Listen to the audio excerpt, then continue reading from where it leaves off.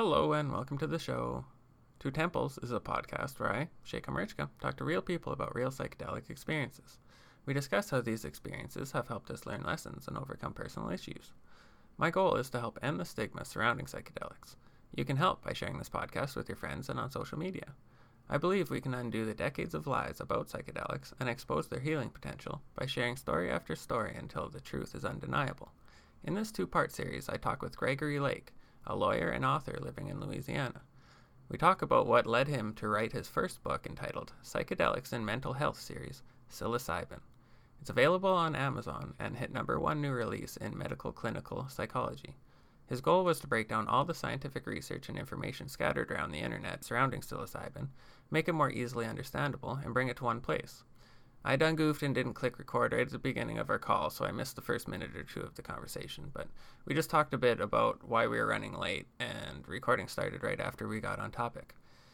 If you have a comment or something you'd like to share in the podcast, please email me at twotemplespodcast@gmail.com. Thanks and enjoy. But from what I understand, reading like Michael Pollan's book, and I address it in mine, is that there were other therapists and practitioners that were taking the LSD and other hallucinogens or psychedelics out of the office and dispensing them in less than professional settings. So it wasn't just Timothy Leary going out and turning everybody on. There were other actors, I guess a little bit more behind the scenes, that were also taking the medicine outside of the office and dispensing it less than professional settings. And so the more strict people in the research field didn't like that, and they saw this aspect of it that they didn't like, and I think that sort of went to discredit some of the research that was done, because back then you took the psychedelics before you administered them to anybody. So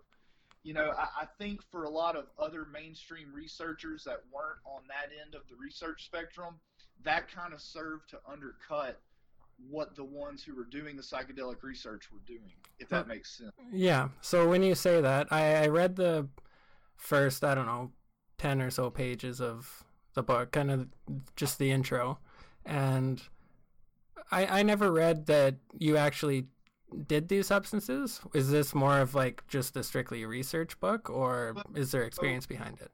So obviously, I was an addict for a very long time, 17 years. And so, I did do psychedelics when I was, younger, teenage years up and through college. Probably right around or after my mom died, not very long after, was the first time I ever had what the research would coin a mystical experience at a friend's ranch.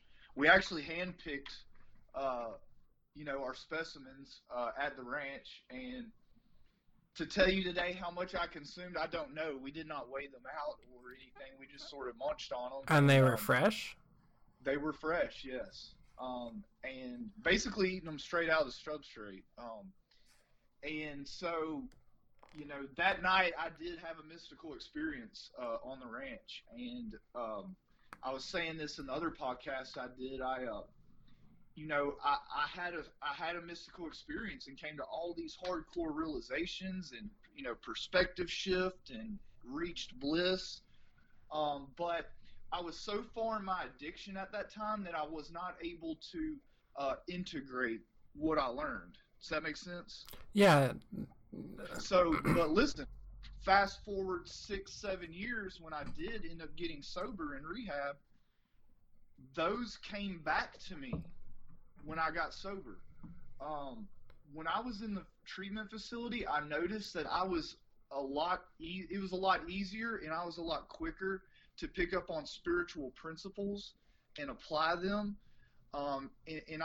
Me personally, I'm relating that back to that experience, because as I'm learning these spiritual principles in recovery and seeing them in action, I can't help every time but to think back to that experience. Yeah, so it sort of opened your mind to sort of a possibility back then, and now, and then when you're in the therapy, then you're able to sort of go back to that? Yeah, so, for me, I think a lot of these experiences are information downloads. obviously the researchers won't touch on this, but I'll just tell you right now, my opinion is that a lot of what's going on in a mystical experience is coming from outside of the mind. And there's a lot of theories. Is it like a quantum field or another dimension? I mean, I can't say that for sure, but I do believe that your mind becomes receptive to picking spiritual wisdom information from an outside source. And I think what happened in my instance is that I actually stored that information. And when I got sober enough to not have a cloudy mind, it took me about 6 months. I was able to draw on that information to help me work a spiritual program in recovery. So, what do you think about the theory that our mind is sort of like a TV antenna, and that our thoughts sort of come from the outside? Is that sort of what you're talking about, or in a different way? Absolutely. And so I think, as far as regular thoughts or like a regular, in a just straight sober mindset, I'm not real sure. But I can tell you this: I do believe whenever you're in the psychedelic experience, if you're deep enough, you are most definitely pulling information from outside of the body. Yeah. So when you say that, do you think that it's coming from the like the specimen itself, or do you think it's coming from an actual energy source, or what are your thoughts on that? I think that what the specimen does is open up the parts of your brain that basically is your antenna or receptor, in that there is some kind of spiritual dimension, quantum field, energy source that inputs the information once that antenna is open. Yeah, so it's sort of the switch that flips it on. Yeah.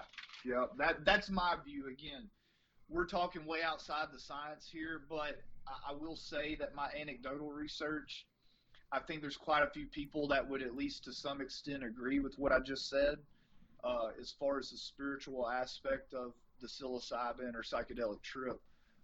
So, that's that. Obviously, I do kind of poke at this in the book. I basically say, look, the researchers will tell you there's certain things about this here mystical experience that we cannot explain, but we're not going to resort to talking in spiritual terms or mystical terms, and they won't. They absolutely won't, which I get. Look, you're a scientist. You want to believe everything has a material, objective explanation. I get that. So I don't look down or bad upon the researchers for that, because look, they're working in a field and they have to maintain credibility. They're just working with what they have, within the rules of their field.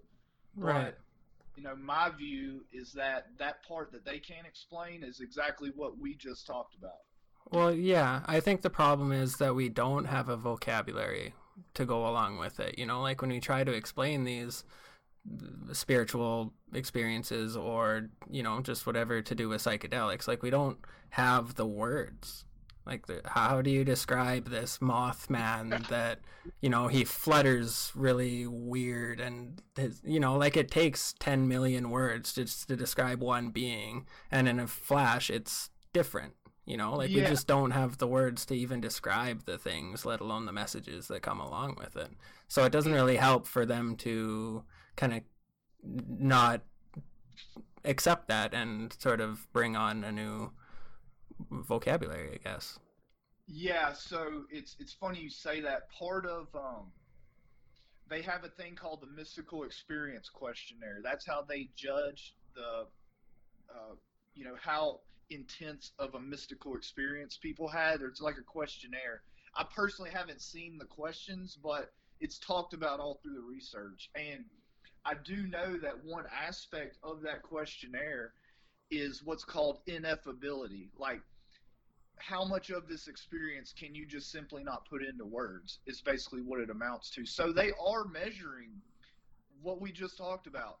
How much of this experience can you literally not put into words? And so, they're aware of this, and they measure it, but, at the end of the day, they don't want to acknowledge that these things that are just completely unexplainable are happening or originating from outside your mind, which, I mean, to me, look, everything in my mind is in my mind. I should be able to explain, at least to put into words, everything that goes on in there. Am I correct? I mean, yeah, I would think so. I would hope so, right? And Terence McKenna actually put it really well. He said, he by trade or when he first started in school or got his degree, he was an art historian. He said, I know for a fact I've seen and studied every single motif pretty much known to man. But he said, like, when I do DMT or a really strong psilocybin experience, I see motifs that I cannot identify. He said, to me, that's telling me that what I'm seeing is coming from outside of the mind. And so that's kind of to put it in his terms, and I kind of agree with that. Yeah, that's cool.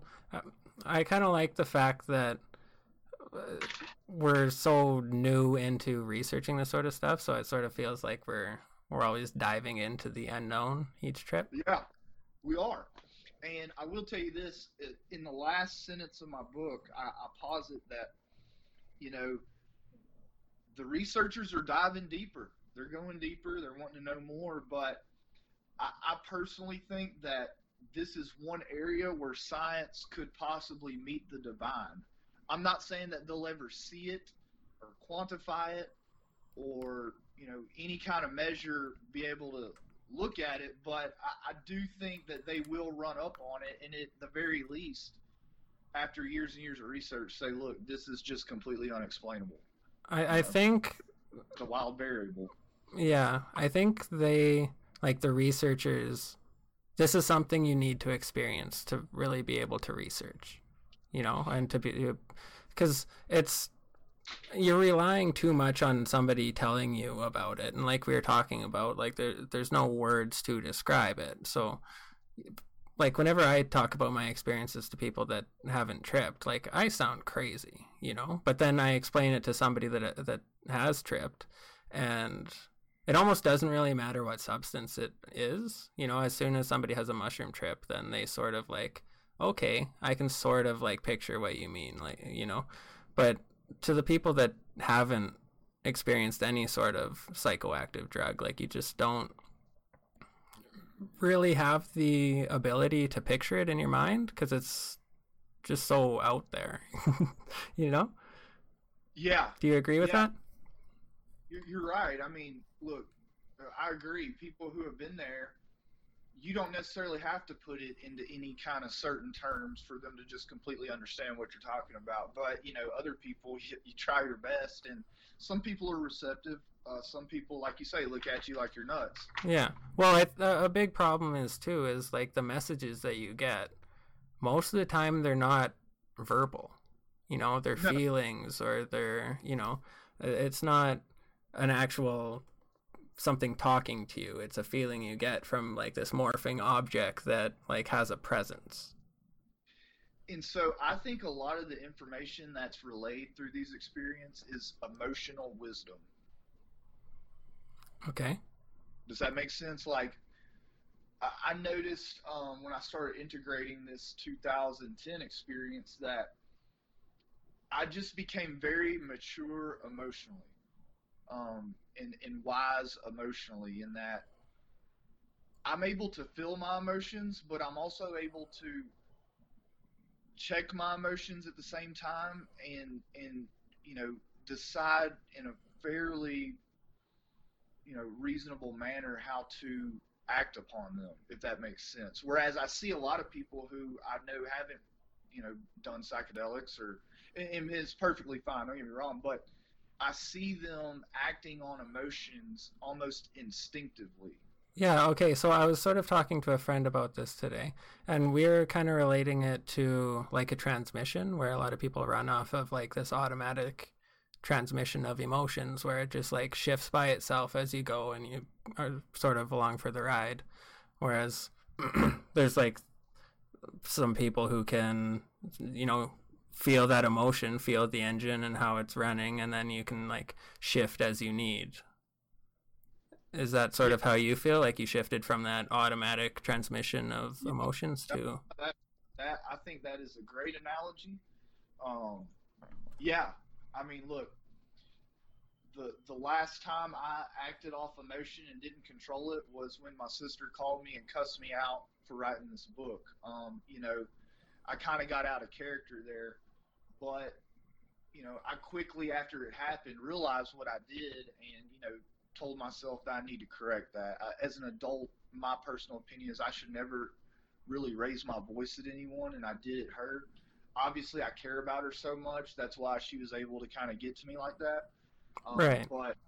But other than that, no. I mean, well, every day people say stuff that kind of rubs me wrong, but I never act on it, or act out or say something stupid.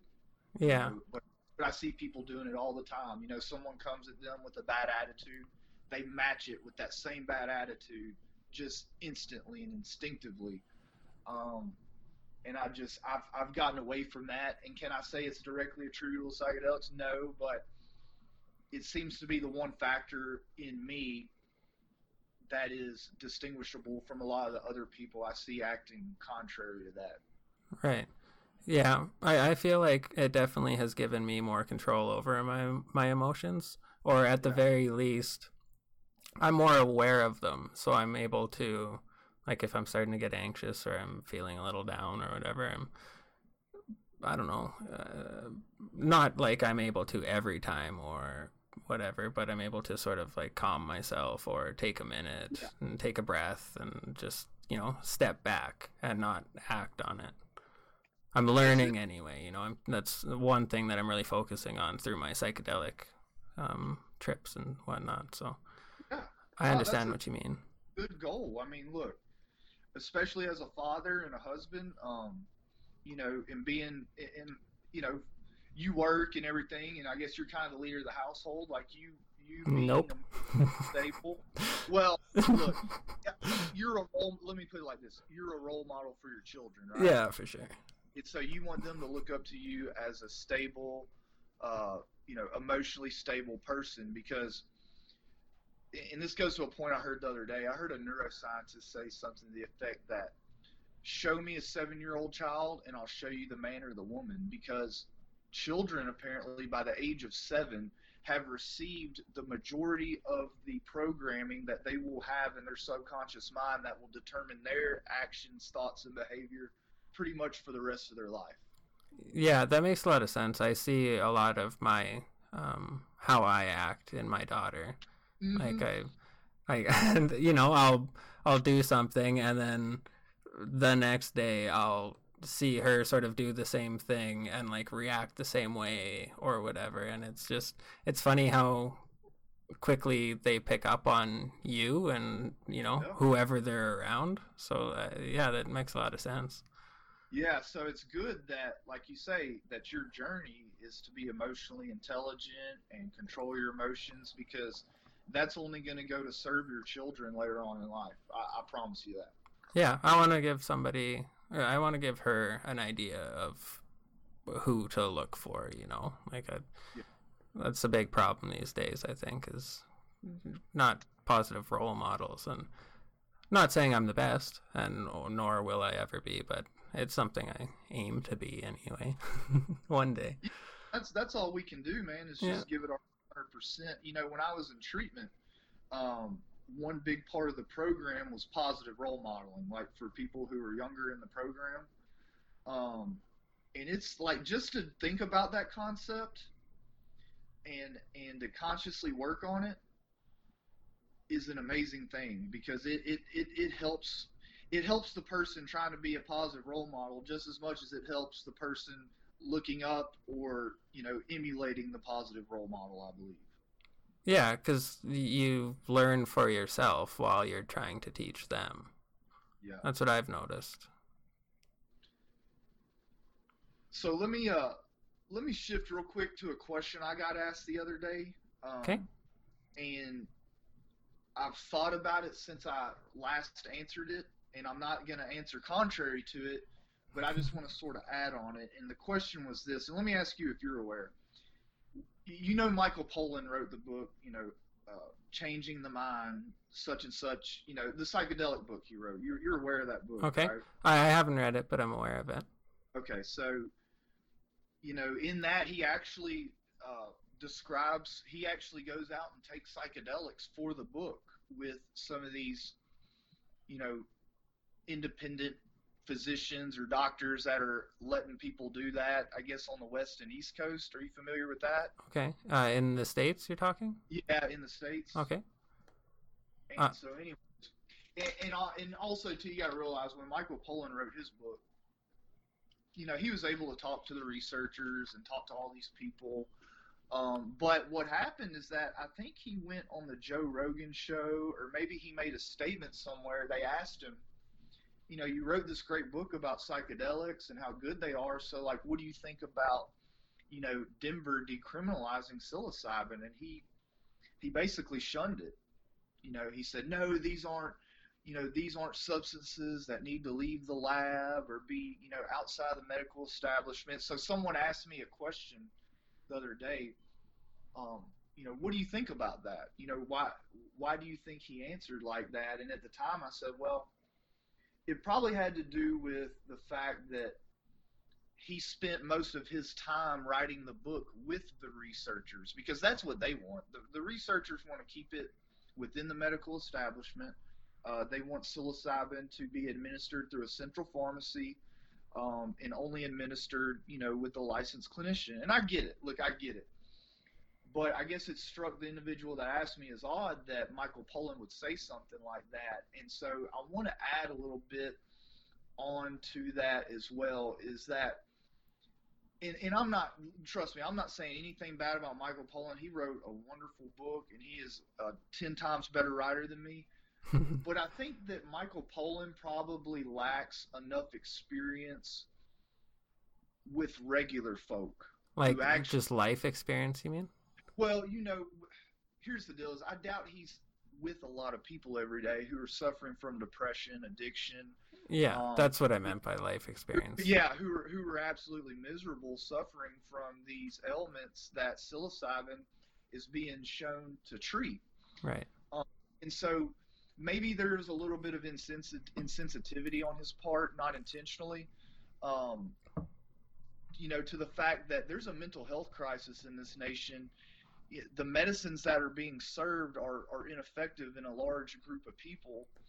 People are dying from heroin overdoses and all kinds of other addiction-related illnesses and diseases, So that's where my perspective comes from, is that, look, these people need help, and not all these people have money to afford to go to a therapist and pay what's probably going to be a substantial sum to have psychedelic therapy, That's why I support stuff like the Denver and the state initiatives that are coming through. I actually, in my opinion, think that Oregon has the best solution coming down the pipe. But that's what do they have coming? I'm not aware of it. And so you have kind of a spectrum here. The researchers are calling for the FDA to reschedule it to no more restrictive than Schedule 4, and basically at that time it would be, you can go to your therapist, they can dispense it, and you can have a session with them if you have like a mental illness like depression and it's treatment resistant. So you've tried all these other pharmaceuticals, you've tried cognitive behavior therapy or whatever they have to offer. So is that sort of like how they rolled out the marijuana thing? How, like, you've tried a bunch of other things and now we'll try marijuana? Now it's just the same with mushrooms? Is it just a stepping stone? To be honest with you, I'm not too informed on exactly how that marijuana thing rolled out. Obviously, it was like in California. Yeah, it started off as medical. It's kind of a different treatment modality though, because with marijuana they would write you a script, you could take it home. Yeah, this would have to be in a setting, administered in a professional setting. And I got another issue we'll bring up in just a minute about that. So you have them on one end of the spectrum, that's what they want. Then you have California's statewide measure that's going to come up next year because COVID put it off for this year. They weren't able to get enough signatures this year, but next year I was assured that it will be on the ballot. It's basically anybody over the age of 18 can propagate and consume psilocybin mushrooms, and then people with a license can sell them commercially. So that's at the other end of the spectrum. Now, Oregon's kind of in the middle.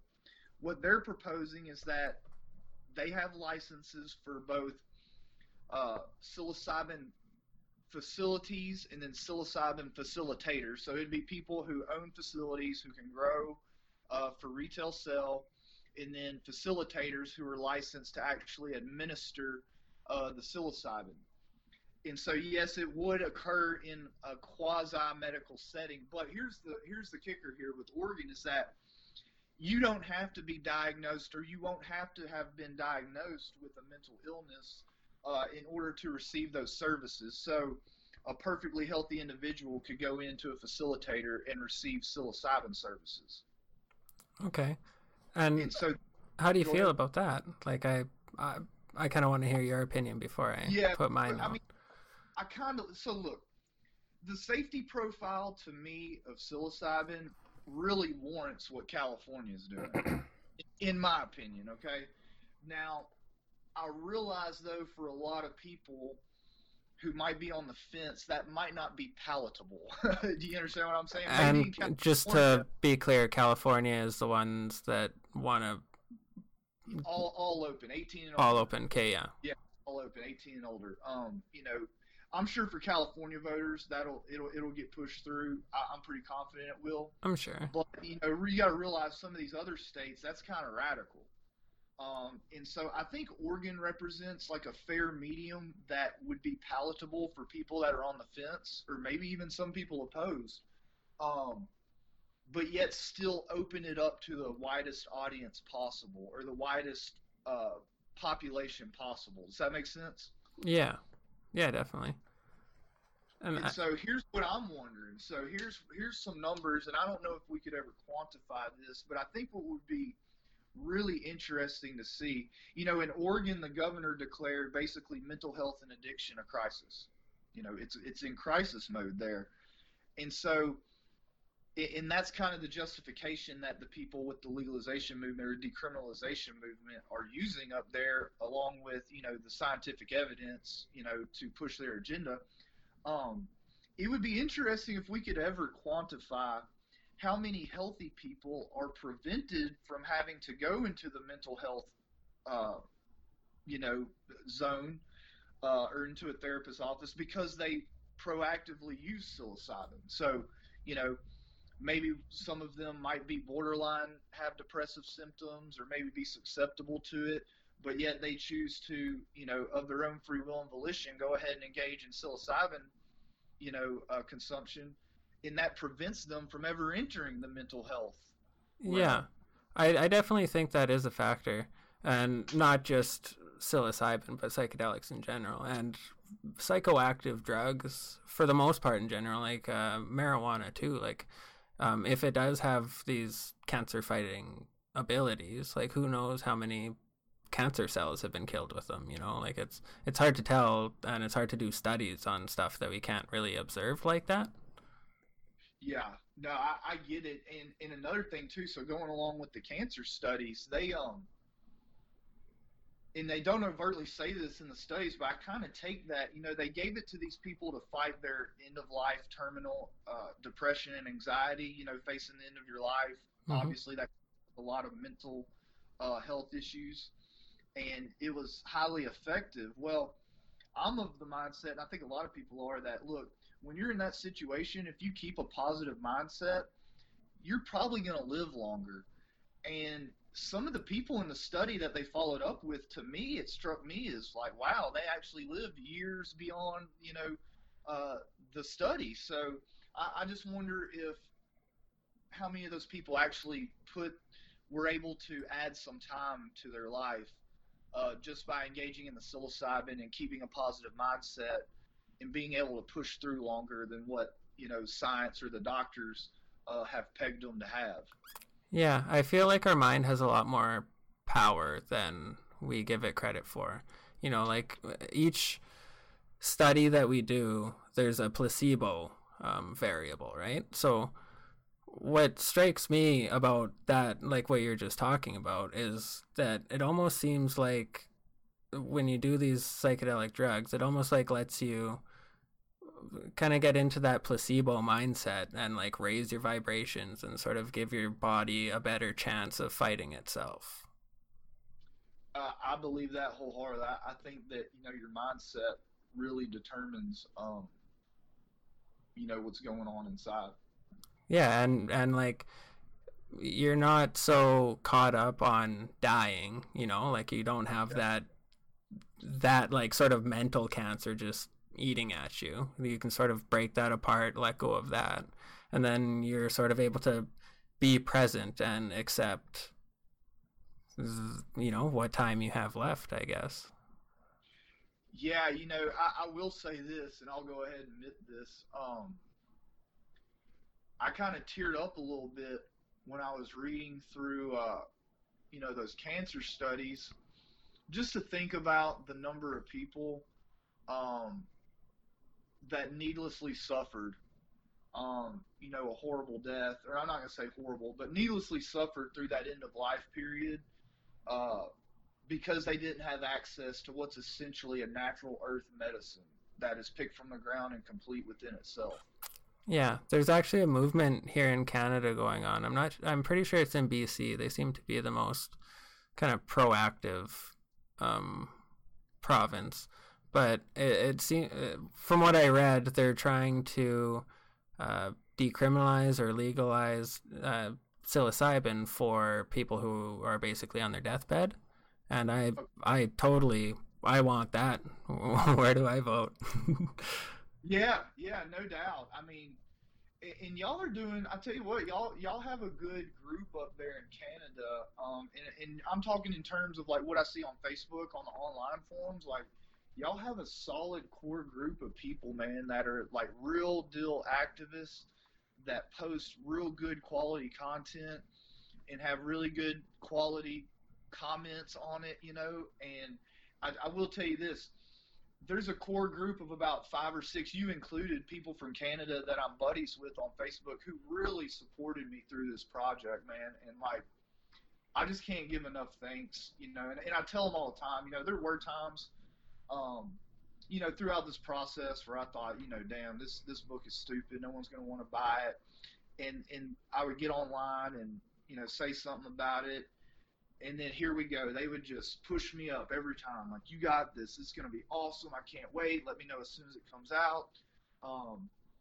And so I just can't, I'm just very thankful for that because they pushed me through to the end. And I guess you probably saw today, I was actually on the bestseller list in the mental health category for a while today. Looks like I've gone back down a little bit, but I did spend some time in the bestseller ranking on a very broad category. So it's been very successful and it's picking up. And I'm just very thankful for that, man. I've had quite a few people tell me, the research is complete, that this is pretty much everything. I mean, I think there was 1 or 2 studies that weren't like trials, that were like survey type studies that I didn't include. But other than that, every single time that they've opened up shop and gone into the lab and had people come in and dosed, and I included every single one of those. Yeah, I like I said, I read the first, I think it said page 16, but quite a few of those pages were like just, table of contents and the intro and stuff. So I think I read about 10 pages. I got right to the end of your introduction, basically. And I saw that you thanked Jigs D, and I actually know him. He's a good dude. Like, you know him personally? No, not know him personally, but like on Facebook, I met him not too long ago. Yeah, he's a really good dude. He's one of the main ones, really, that helped me through this and continues to. And man, I told him one day I'd like to come up there and go fishing with him or something. But I do want to make a trip to Canada to visit some of y'all, man. I say that, I really do. I've always wanted to come to Canada.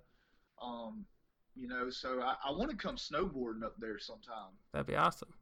Yeah, it'd be cool if we could sort of like plan a festival or something once all this COVID shit's done with, and then we could all sort of meet up, and then it's not like, it'd be easier that way anyway.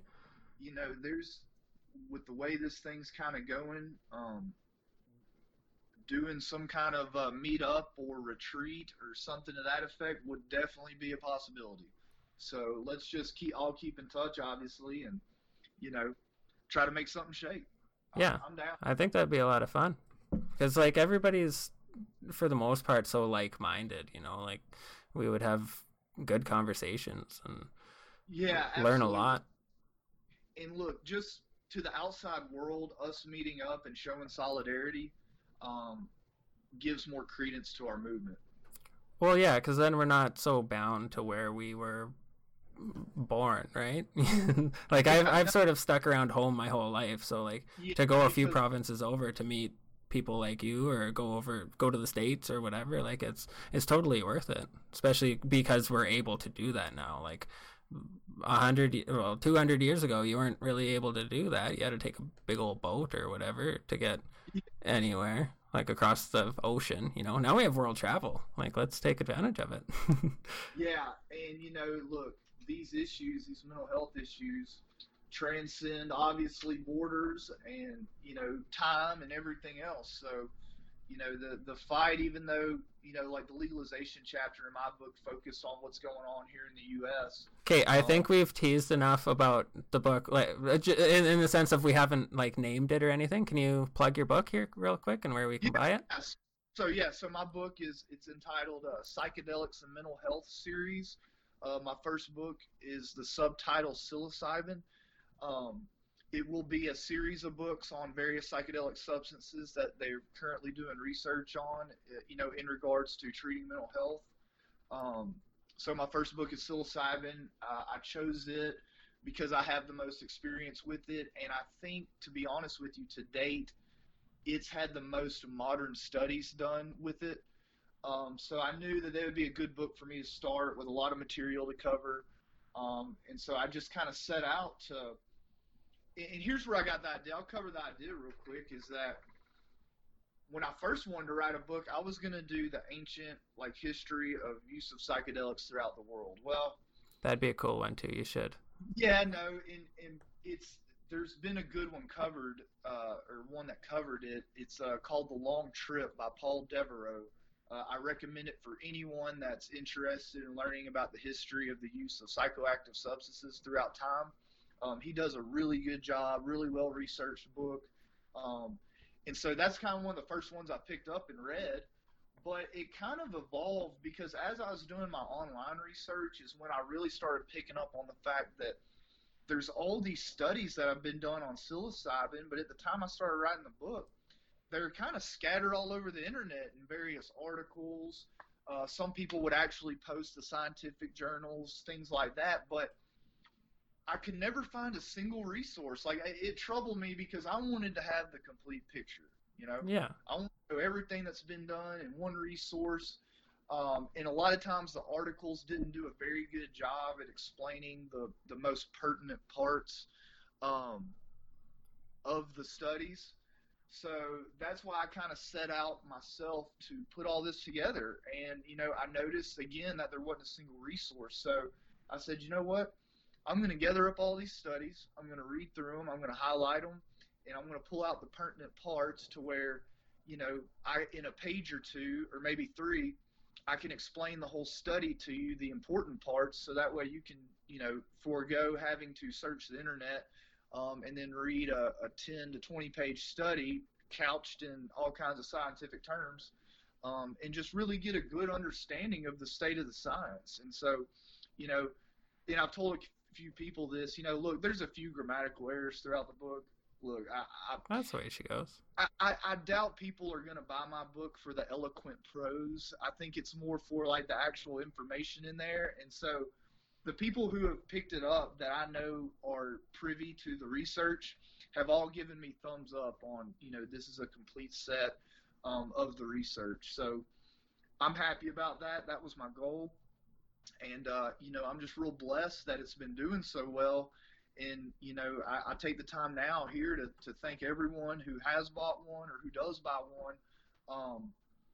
You're doing something overt to support the movement, because it's only going to add fuel to my fire to keep using my talents and abilities to do writing and reaching out to more and more people to try to change some minds, and also to arm those who are already psychedelic supporters with the information that they need to go out and make good, cogent arguments why psychedelics should be used at the very least in a therapeutic setting. Yeah, because a lot of us uneducated folk who read these studies, a lot of the terminology we can't really understand. I'm speaking for myself anyway. I shouldn't say we. Look, it's tough because look, to sit here and tell you that I didn't have to Google terms quite a bit reading through the studies, I would be lying to you. I did. But I did go ahead and put that work in and, tried to relay everything in as, layman's terms as possible, just to make it easy for everybody. Yeah, from what I read, it was very readable, I guess. It's kind of a goofy way to say that, but it was like it. I just wanted to kind of keep reading, Well, good deal, man. I'm glad, and that's kind of what I've gotten back is that, and I also wanted to make a book too that was for, if you obviously had the time to do it, you could sit down in maybe 2 to 4 sittings and finish the book. But look, I realize everybody has life. To sit here and tell you I could sit down and read that book in 2 to 4 sittings would probably be a stretch. So I do understand, but that was my theory or my purpose or, what I was trying to do with, the length and how I sort of laid everything out. Well, yeah, as I looked through it, it seemed it was very well organized, and it like you said, it's not very long. I was able to get to page 16 in just a few minutes, and there was a lot of information there. Granted, it was only the intro, but it was still, it didn't take me an hour to get through it. It was very fluid. Yeah, that's good, man. I didn't get an editor this time. As a matter of fact, my first chapter actually was edited by my boss at the law firm. Me and him write legal briefs together all the time. So, can I ask what kind of lawyer you are? Yeah, so we do maritime work. We represent people in America. It's called the Jones Act, which covers people who work on the water. We represent them whenever they're injured, and the Jones Act against the law that covers them. So we do maritime work. We do maritime personal injury. So is that anything from the Navy to fishing boats, or? Well, the Navy obviously would be covered. They would have their own thing, I guess. Possibly we could cover someone in the Navy, yeah, but no, it's usually people working on the river on towboats. Okay. Pushing freight up and down the Mississippi. Sometimes we get people fishing in the Gulf, but it's just a real blessing. And I guess I kind of live a hippie's dream in a way because I get to get up every day and stick it to the man, Hell yeah. Because let me tell you, 99% of our clients didn't get there because they got hurt and the company decided to do right by them. It's because they threw them under the bus, and that's why they end up at our office. And so it's very motivating to get up every day and go fight for those people. Yeah, I bet. That'd really feel almost Robin Hood-like. It does, and it's funny you say that. My boss says he's Robin Hood all the time. Hell yeah. But, we're just those type of people. My boss is one of, granted he does not engage in psychedelics, and I don't, he's such a good person and has a good family. I don't know how much he would really benefit from them. But we're just different type of people than the lawyers on the other side. We wake up believing in the good of people, and we believe in hardworking citizens of Americans, but anybody who wakes up every day and works hard like yourself to feed their kids, those are the people we stick up for. The ones that sometimes struggle to put food on the table, that's who we stick up for. Well, we appreciate it, that's for sure. Yeah, and it's a good deal to get a good number for those people and set them up to where, as long as they're smart with their money, they can live good the rest of their lives. And so that's just a good feeling, man. And I'm very blessed. And when I was in rehab during the last 6 months, I was in the reentry phase where you get your own job and start saving up your own money. Well, I couldn't get a legal job at first.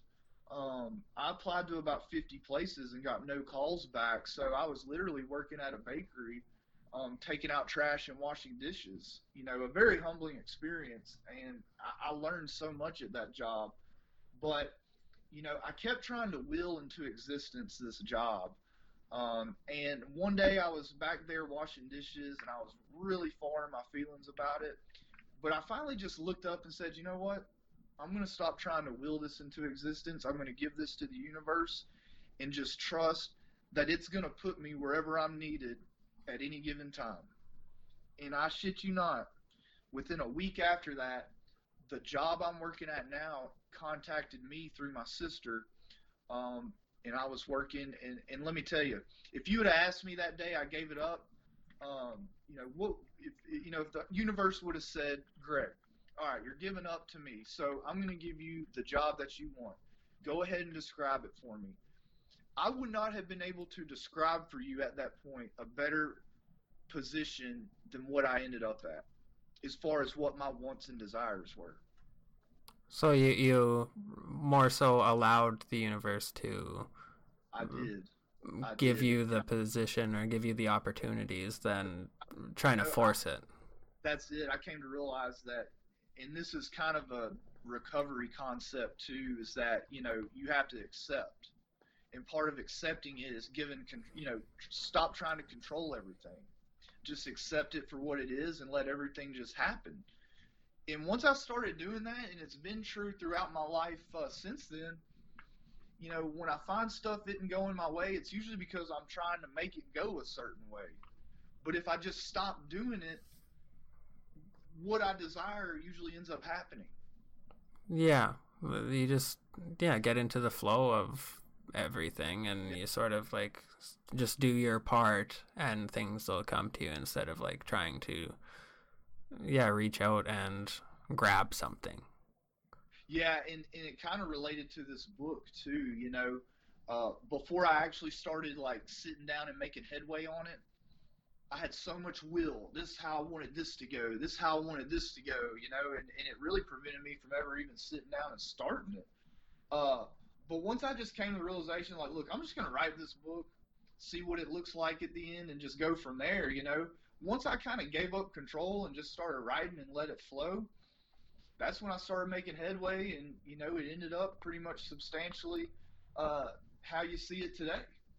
Yeah, I feel like a big problem with how society sort of works right now is people get this idea of what they want to do, and then they pursue it wholeheartedly, which is good, but a lot of the time it ends up in like, you know, somebody goes to Hollywood or a lot of people go to Hollywood, and it doesn't work because you're trying too hard, and like the people that really make it seems to come fluidly to them. It seems to be, you know, like you can tell when somebody's a natural musician or when somebody's a natural like actor or whatever, or like a natural born to be lawyer, or, you know, like it's just there's the power inside that just like wills it that way. And so I had this kind of explained to me the other day in terms that really made a lot of sense. And it was this. It was basically said that, look, when you're trying to will something into existence, you're limiting the universe's options to give you what it ultimately is that you desire. Really, all you need is the desire and the belief that what you ultimately want is going to manifest itself. That's it. Don't say, you know, I'm going to make $1 million writing books this year. Don't say that. If you want to make $1 million, just believe that that's what's going to happen, and just go on about it. I'm not saying not do anything, but don't limit the universe in ways that it can bless you. Yeah, because what if the universe wants to give you $2 million?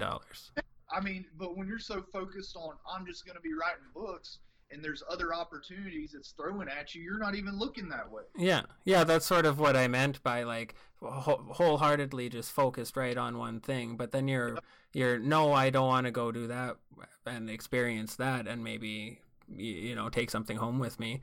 I want to just focus on this, and, you know, everything else is on the wayside. But you might be really good at that thing or that next thing, or, you know, like I think that it's all about just experiencing something and then like finding what comes naturally to you.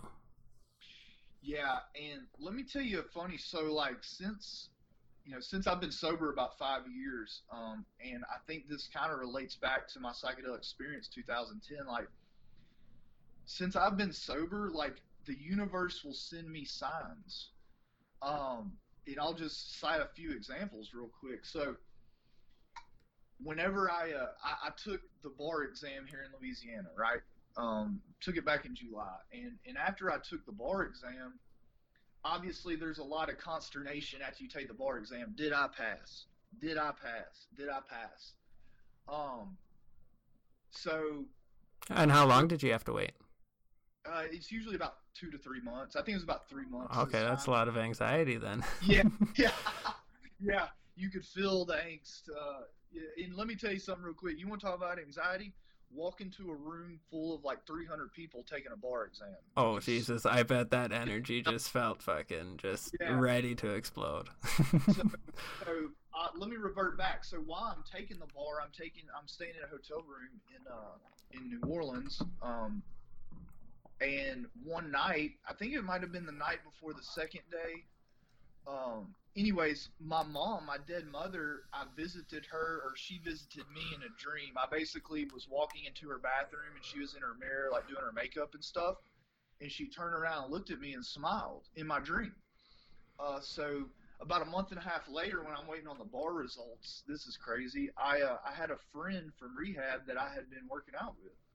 Well, we go and work out, and usually I would take him back to his house and then hang out for maybe 15, 20 minutes before I headed out. Well, on this particular night, just out of nowhere, he whips out some heroin, man, and starts to chop up a line right there. And I felt it at the time. I said, whoa, I am coming to a spiritual crossroads right now. Right now. Like it is sink or swim. Um, and I decided I decided not to do it. I realized something told me like this decision right here is a big one. Which, looking back is a no brainer, but it hit me at that time. Well, as soon as I left, which was pretty much immediately after that, I got in my truck and I'm going down the road and an Oasis song comes on. It's the Wonderwall song. And Nice. there's a certain lyric where they say, dream a dream, she never dies. And as soon as I heard that lyric, my mind went straight back to the dream about my mother at the bar exam. And I got chills straight down my spine. And I just knew at that point that I had passed the bar exam. Wild. Yeah, and I never had a doubt past that point. And then how long after that did you get the results? It was probably a month or so. Okay, so that was okay. Well, good on you for saying no, man. I bet that was No, that was hard. It's crazy, man. And so it's kind of teaching me that we come to these spiritual crossroads where we have a decision to do the right thing, by ourselves and by other people. That it's important to do the right thing. Yeah, I Because sort I of. think Sorry, go what ahead. comes later. But let me tell you the second one because it relates to this book. So I had just started writing the book, and I'm driving down a road here in Baton Rouge that's lined by oak trees. And I got my windows just barely cracked, maybe half an inch, maybe probably like a quarter of an inch, just barely cracked. And it's a sunny day, no wind, and I'm driving up towards this red light, and for some reason in my mind, I'm thinking about the book, and I'm like, is this thing going to do well? And then I thought, I wonder if the universe would send me a sign that it's going to do well. And almost before I could finish that thought, a piece of pine straw comes through that small crack in my window and smokes me in the face. Yeah, for real. And again, and this is how I know when I get the signs because chills will go immediately down my spine. Chills down the spine. Chills down the spine. And so Is it sort of like a deja vu sort of feeling where it's just like that instant realization, or is it like legit like chills? Like yeah, it's legitimate chills for me. I'm not saying that might be universal for other people, but right. for me, it is. It's like whoa. And so I collected the pine straw, put it in a Ziploc bag, and I still have it here in my computer table. Um, Little Lucky Charm. but yeah, and look, I got on the bestseller list in 11 days. So, you Yeah, know, that's awesome. Proud of you, man. But it's a good I, cause too. yeah. So look, if you're open to it, the universe can send you signs. I think that you have to be on a certain spirit, and I'm not saying I'm perfect spiritually. I'm not saying that at all. But I think that if you're on a certain spiritual plane, that it probably sends everybody signs, but you have to be at a certain wavelength or vibration to pick it up. Does that make sense? Yeah, in a certain mindset at least to like be observant and sort of aware that a Yeah. sign could come to you. I will say this: every time I've gotten one, it's been at the time where I'm kind of yearning for a sign, like in times of uncertainty. And actually, in the second instance, like right when I actually thought about looking for one, bam, right through the window. And so I've driven down that road again and look, the closest pine tree to the road is probably 300 yards. Is there do you think that's symbolic in any way? Like does a Well, pine tree resonate in any sort of where way? I'm originally from in East Texas, Northeast Texas, is they call it like the land of the pines. Like it's nothing but rolling pine forest. Huh. Yeah, yeah. What do you Um, do in universe? yeah, no, it's crazy. So, look, I think these plant medicines, and psychedelics can really open people up to all different kinds of aspects of life in the universe. Um, and it's just, some people just have to take the leap of faith. One thing I see, and let me know your opinion on this, because the science that I've studied, through writing this book has all been macro dose, basically. They're studying people at high dose, and most of the Right. doses, on average, equal to about 5 dried grams. That's the average dose they're giving these people. Obviously, in a synthesized capsule, in a synthesized form in a capsule. Um, Okay, but so when I read the first bit of your book, you stopped at 5 grams when you're kind of explaining yeah, the so doses.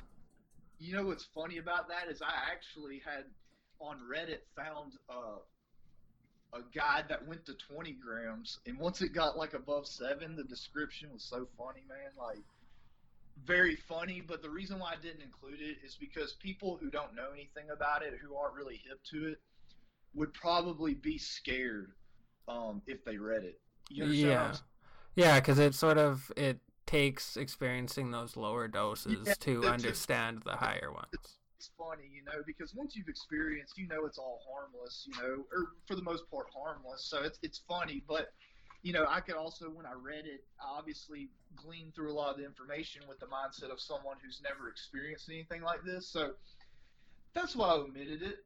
Look, I think people, should go deep. Me, but I realize why people would be hesitant to. I get it. I completely get it. Um, and so kind of back to my point was that, and that's another reason why I stopped at the 5 gram mark, is because that's what they're giving in the study. So I wanted to give my reader kind of a, just a brief synopsis of what something like that would be like. But I see a lot of micro. I'm a member of a lot of micro dosing forums, and I think my view of it is this: is that, look, if you really want to overcome your depression, you don't have to take psilocybin forever. They're microdosing, and they act like psilocybin's like going to change their brain chemistry, and it's not. During the acute phase, yeah, but after that, there's no long-term changes in brain chemistry, and so I'm not saying that microdosing is not effective. I'm not at all. I've heard tons of stories, showing, and I tend to believe people. They say, "Look, I've been microdosing. It's a whole new lease on life, et cetera, et cetera." I believe it, but I think some of these people are doing this microdosing, really just substituting for the antidepressant, just taking it all the time. And when you mention to a lot of those people, look, you're going to need to go deep. Like they don't, like the thought of that is just completely out of bounds to them. Like, no, I took 2 grams and oh my God, blah, blah, blah. And when I hear it, to me, I'm hearing it's your ego. Your ego's probably has a lot to do with your depression. You got to push the ego aside and really look from a different perspective and see what's causing your depression. And then really the hardest part of the trip is the next day, putting in all that you learn into action. Yeah, I feel like the most effective part of it is the higher doses, because like at lower doses, it's sort of like you said, more of a numbing agent. Whereas the higher doses, it's like going to therapy with a god in a way, like just this like utmost superior being that like shows you what the issues are, and like if you're willing to accept it and put your ego aside and change and allow change, then that's where you get the healing from. That's it. You hit the nail on the head there. And so again, I'm not gonna sit here and say, I'm just not prepared to sit here and say that it's not gonna work. Yeah, like I think it has benefits, but after, or like maybe to get yourself comfortable with it and then do the macro dose and then like afterwards do micro doses. But I think, yeah, a majority of the healing is especially with the bad trips. Like I seem to learn the most by, those tough lessons. And I don't mean bad trips of like getting stuck or like getting arrested by cops or like, getting hurt, but just the sense of just your ego sort of being attacked. Yeah. So yeah, I'm not saying I'm skeptical of microdosing.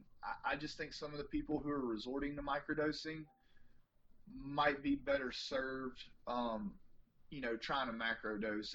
And let me put this, I never suggest anybody to take anything really. Obviously, that would be between them and a medical professional. I'm just kind of relating my view of what the research says and what might or might not be effective. But at the end of the day, I'm not a doctor. I can't recommend anybody take anything, and don't do so. But again, I guess I can sort of give my opinion on what I think the research says.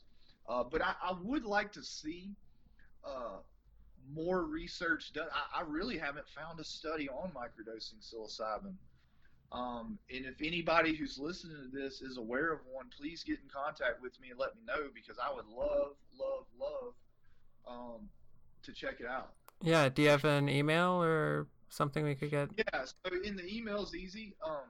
My email is psychedelicsandmentalhealth, all one syntax, at gmail.com, and then Facebook, Greg Lake, GreGLAKE, and then I also have a Facebook group, which is Psychedelics and Mental Health. So plenty of places to come find me. I'm a very approachable person. I pretty much will talk to anybody, and I love talking and meeting new people. And I will say this, like, this book journey has been awesome. Since I published like a week and a half ago, like just the amount of just cool, good people that I've met from all over the world is just amazing. And I will say that this book has gotten a lot of attention worldwide. I've had people from pretty much everywhere ask me about it, because obviously Amazon doesn't serve every country or region. So I've had people message me from all over asking about, can I get them a copy? Yeah, that's awesome. Well, it reached up here in Canada pretty quick. Well, yeah, but I mean, I will say this. I did some marketing to some Canada people. I had Jigs D on my sides, so that probably had a lot to do with it. That's marketing. That's okay. Yeah. Whatever. No, it's cool, man. I love it. You never know. Maybe one day I'll have the chance to travel the world and give talks on the book or educate people on this medicine, and that would obviously be a big blessing as well. Well, yeah, and you're kind of posting about thinking about writing a book on MDMA as well? Yeah, no, I definitely am. And I, in that post that you're referring to, also, admitted that I kind of had been on the fence um, about it, but after hearing the comments the other day, um, I think I'm going to do it. Look, it's got a lot of attention, and and here's what's really attractive to it for me, or for it, is that it's helping veterans, and I support veterans 100%. Combat veterans coming home and having trouble. There's a high suicide rate amongst them. I think I've heard a figure, and don't quote me on this, but like 17 a day commit suicide or some outrageous number. So, if it's quasi psychedelic, and I think probably about half people do consider it, half don't. But considering how much relief people are getting, and its Schedule 1 status, I'm going to go ahead and write a book on it. I mean, if I can raise awareness and educate people on a substance that's like helping veterans that much, I'm good with having to deal with the slew of people who might disagree with my characterization. So just to be clear, Schedule 1 is no medical benefit? Yeah. No medical value, high potential for abuse. That's what marijuana was for the longest time. That's what LSD and mushrooms and stuff were too, right? And I'm sure it's probably a lot of the same way in Canada. But when you look in my drug days, I tried just about every substance known to man. Isn't cocaine scheduled too? Yeah, sure is. Yeah, and oh god. Yeah, they use it sometime in dental procedures to numb people. But when you look at the schedules, it just makes absolutely no sense, man. It just doesn't. That's where we'll end it for part 1. Make sure to subscribe to the show and check out part 2 with Gregory Lake. We continue to talk about his first book, Psychedelics and Mental Health series, Psilocybin, which is available on Amazon, and I'll leave a link to it and to his group on Facebook. If you have a comment or anything you'd like to share on the podcast, email me at twotemplespodcast@gmail.com. The best way to support Two Temples is by clicking subscribe and sharing the show with friends and on social media. Thanks for listening. Ciao for now.